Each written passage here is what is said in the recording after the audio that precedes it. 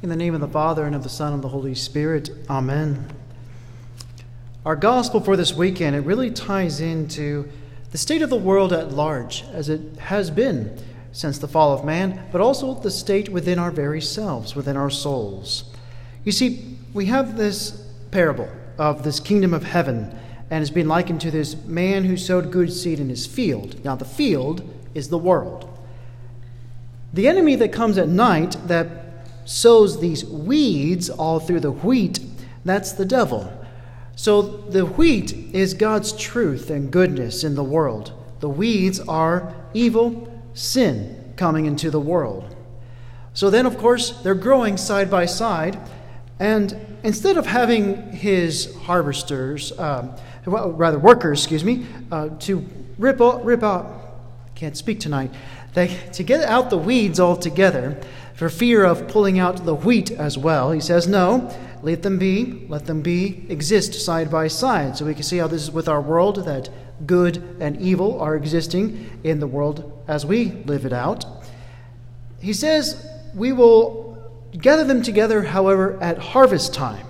Now, harvest time is referring to the end of days, the final judgment specifically.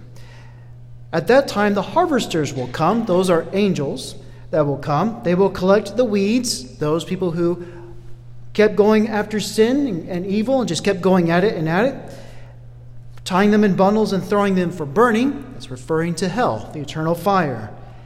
The wheat, those who have done their best to live a good, holy, righteous life, will be gathered together into the barn being heaven.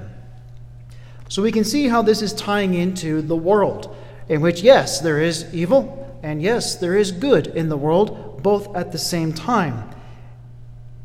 There's also tying, though, to ourselves.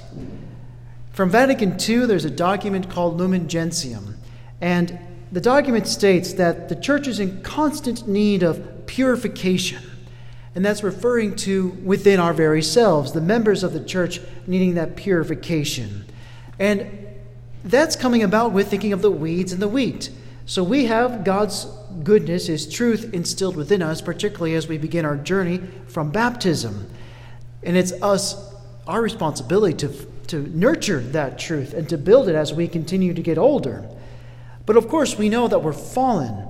So we have this inclination to sin. So evil, sin, it looks attractive. It's the weeds. And we all have some certain amount of attraction to these weeds. So within our very selves, we are called to nurture the wheat, the goodness and truth of God, more so than any form of attraction to the weeds. And in fact, we're of course supposed to diminish the weeds and even eliminate them altogether within our very selves, whatever we find attractive with sin, temptation, evil in the world.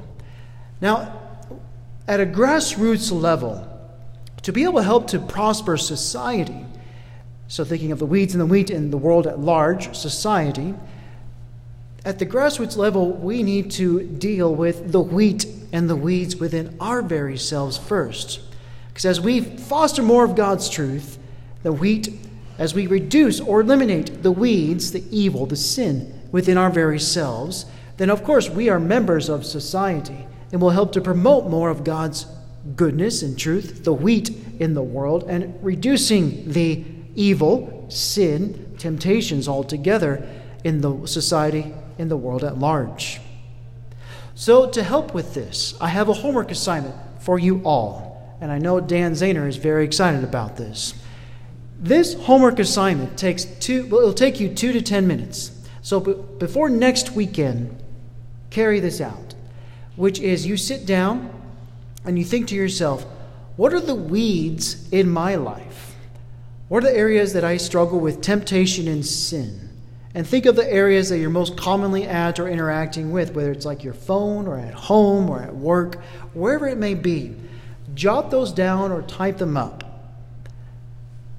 After you've done that, create a plan of action for how you will reduce and even eliminate these weeds altogether from your life.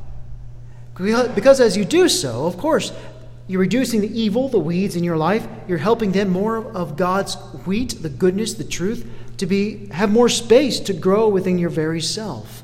And it will help you in the short term, meaning this world, to live a better, holier, more virtuous life. But of course, that means in turn, it will help you with your own personal journey of salvation, of making it to heaven. So this 2 to 10 minute homework assignment could be quite amazingly life-changing for you as you think of how it is I can figure out these weeds in my life and foster more of God's goodness, the wheat, within my very self.